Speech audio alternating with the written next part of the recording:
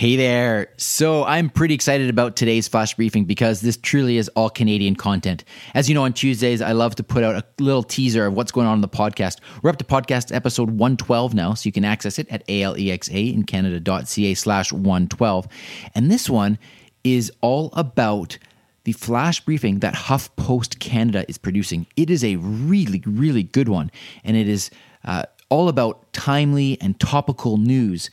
In this podcast, I interview Amanda D'Souza, and she is the producer of the HuffPost Splash flash briefing.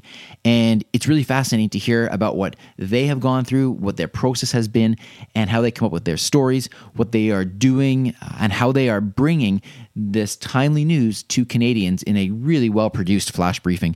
So I encourage you to check out the podcast to hear this conversation with Amanda D'Souza and really get a perspective from inside of HuffPost Canada.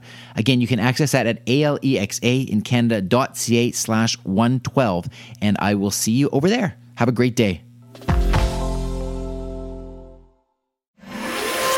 Briefcast.fm